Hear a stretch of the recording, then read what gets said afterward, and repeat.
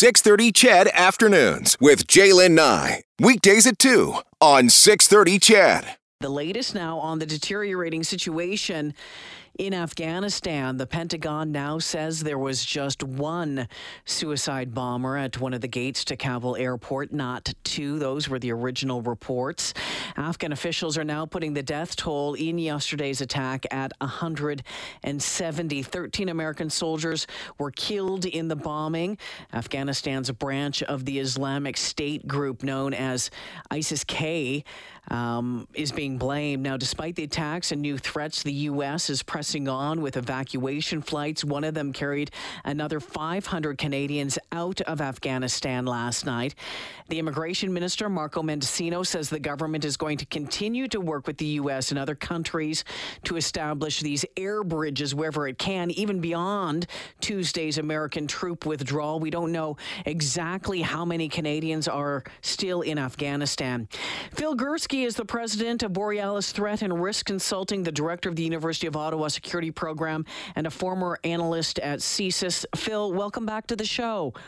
Thanks, Jaylen. Nice to talk to you. I wish the circumstances were different. Yeah, me too. Now, it seems that everyone saw this coming, but just didn't think it would happen as fast as it did. There had been intelligence reports for months about the Taliban's gain in Afghanistan. How should the allied governments been better prepared for this? Oh, wow. I think this... I hate the term intelligence failure because it kind of hits close to home for me, but there's no question the intelligence was there, Jillian. I've been following the news in Afghanistan for years now through open source because I don't have access to classified intelligence anymore. And these attacks have been going on daily for years in Afghanistan, not just by the Taliban, by Islamic State, Khorasan. The information was there. I just think that the decision has been made to withdraw the U.S. forces, once and for all.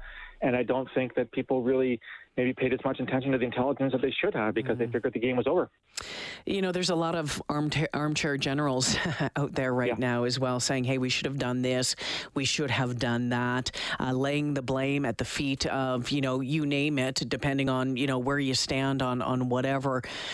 Where do you believe that the blame needs to be placed, or should we be blaming anybody, and maybe including the Afghan National Army? Yeah, I hate pointing fingers. I hate instant analysis. I hate post facto expertise. This was probably bound to happen regardless of what we were doing. The difference here, Jaylen, is that the Taliban have been very careful in the last couple of years at not targeting U.S. forces.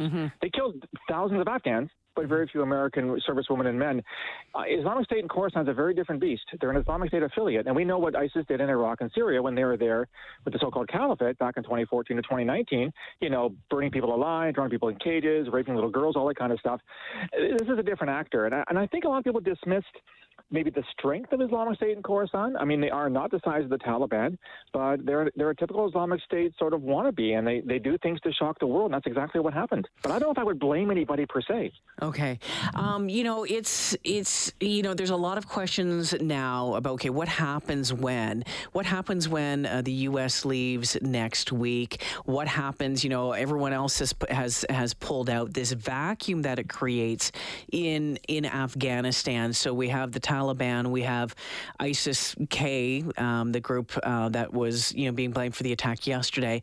Al-Qaeda still very active. What does it look like for these extremist groups in this country moving forward, and what does it mean for the rest of the world? Wow. Well, if I'm an extremist, I'm celebrating today because, of course, the world's remaining superpower has been, quote unquote, defeated yet again by basically Islamist extremism in Afghanistan, much as they were in Lebanon in '83 and when they left Iraq, etc. I think there's a real risk that groups, as you mentioned, Al-Qaeda, there's dozens of other groups, Jaylen, that have been in Afghanistan for decades now, might see this as an opportunity to grow their organizations. One thing that people aren't talking about, which kind of surprises me, I'd be worried about an outflux, if I can call it that, of more so-called foreign fighters. Now, you and I talked in the past about Canadians who join ISIS and join Al-Shabaab and Al-Qaeda. I'm thinking there's probably people in this country that say, woohoo, the Taliban have won. Conditions are perfect. We can go there and create whatever it is we want. We'll get support. So if I was CSIS the RCMP, I'd be ramping up my sort of investigations on Canadians who may have expressed interest in joining these types of terrorist groups in the past. Phil Gursky joining me this afternoon. Phil, it's been, it's been heartbreaking and frustrating and angering and you name it, watching what has happened there over the past number of weeks. And if you listen to some of the interviews that the Taliban leaders have been giving, and recently they did one with actually the New York Times, and in really trying to present themselves as a little bit more moderate than before. And the spokesperson that the New York Times spoke with just yesterday said that we want to build the future and forget what happened in the past. Obviously the number of people we're seeing trying to flee the country, they don't believe any of it. Do you believe that there is going to be any moderation whatsoever by the Taliban that has taken control of Afghanistan? Well, I can't swear on the radio, Jalen, so I'll just say horse feathers to what the Taliban have been telling us. I have no reason to believe they've modified their stance in any way, shape, or form. I mean, if they do, it's an added bonus, I suppose. But the Taliban is still a misogynist, hateful, extremely fundamental, violent terrorist organization. They're still listed as a terrorist group here in Canada. And if I'm working at CSIS or in security intelligence or for the government, my working model is that they are the same people they have been for the past 25 years. And I need a lot more evidence to show that they've changed their tune. Again, will they act more carefully? Obviously, when they gave a haven to Al-Qaeda in the late 90s, which led to 9/11, you saw what happened. The Americans came in force and, took over the country. So they might be a little smarter this time in terms of being so openly supportive of terrorist groups. But you mentioned Afghan people fleeing. I'd be fleeing too if I could, because the working hypothesis is that you're going back to Afghanistan of the early 90s. And if you're a young woman or woman of any woman, you have no rights in that kind of society. Phil, we know that the Taliban and ISIS are enemies, right? They are enemies. What is going to happen in Afghanistan between the Taliban and this ISIS and ISIS-K with what we're seeing here, do you think? I'm not sure as I'd go as far as to say they're enemies, Jalen. I certainly have their differences. And we've seen Al-Qaeda and other groups and, paint ISIS as being too barbaric. I mean, the successor to bin Laden, Emil Zawahiri, basically chastised them for some of the depravity they got up to in the 2010s. But bottom line is, they're cut from the same cloth. The only difference is that ISIS tends to be a little more brutal in its tactics than Al-Qaeda was. We see in other parts of the world, in the Sahel, in North Africa, the two groups actually cooperate, ISIS affiliates and Al-Qaeda affiliates. So I don't think there's anybody that knows exactly what's going to happen. I don't think the Taliban like the attention that ISIS is going to bring to Afghanistan. But bottom line is that these guys really aren't all that different. I mean, they really do believe in the same types of things.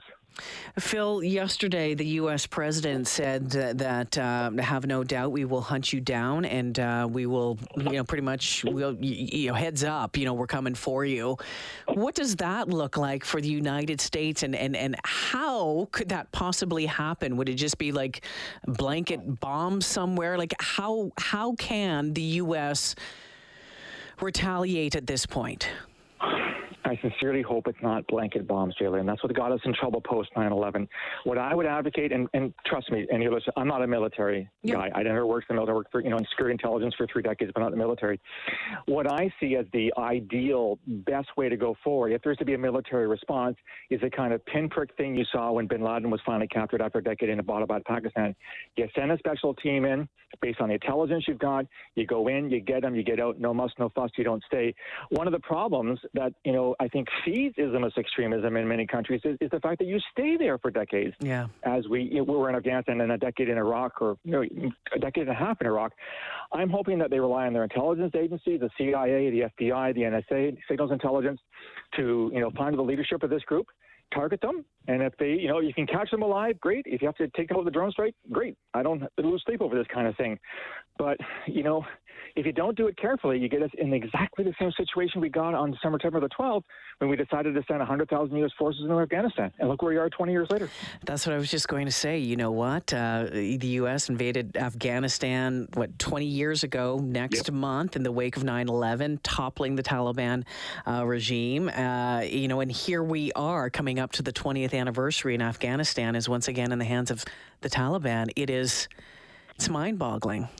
it's, as Yogi Berra said, it's deja vu all over again. And I think that, and this is no disrespect intended to the U.S. military, I think it was a political decision by the Bush administration then to do this. And I thought, again, having tens of thousands of troops on the ground rarely works because you end up doing things that alienate the local population. A drone strike goes awry, or a traffic accident ends up killing civilians, or they die in a firefight with terrorists. And that just feeds the terrorist movement. They say, look, these guys are here killing no ordinary Afghans. They're not on your side. So I don't know, Jalen. I mean, I wouldn't want to be in the White House right now. Obviously, the guy that carried out the attack, well, he's dead. You're not going to get him anymore. But if they can locate the Islamic State and Khorasan leadership and target them, that's probably at least, I would say, I would expect they would do that at least. But let's hope it doesn't result in any kind of massive redeployment to Afghanistan. What are you going to be watching for in the coming weeks? I'd be curious to see exactly how much the U.S. intelligence machine can do this. The problem, when they don't have the boots on the ground, this is the other kind of side of the coin. It's really hard to run human sources from a distance. Trust me, we've done that in the past. So your human intelligence will be a little less reliable. You've got imagery, you've got satellites, you've got signals intelligence. I worked at CSE for 17 and a half years before I joined thesis, so I understand that. But it's a lot harder when you don't have as much on the ground. So are they going to be able to rely on the Afghan army or the Afghan intelligence service? Perhaps. But I think it's all hands on board right now. They find out exactly who's who in the zoo in Islamic State and Khorasan, find out where they are, and then make them pay for what happened yesterday at Kabul Airport. Phil Gurski, I always appreciate your time, and especially on a late Friday afternoon. Thank you for this. My pleasure, Arlene. You take care. Take care. Phil Gurski, the president of Borealis Threat and Risk Consulting, director of the University of Ottawa Security Program, and a former analyst at CSIS and CSE for decades.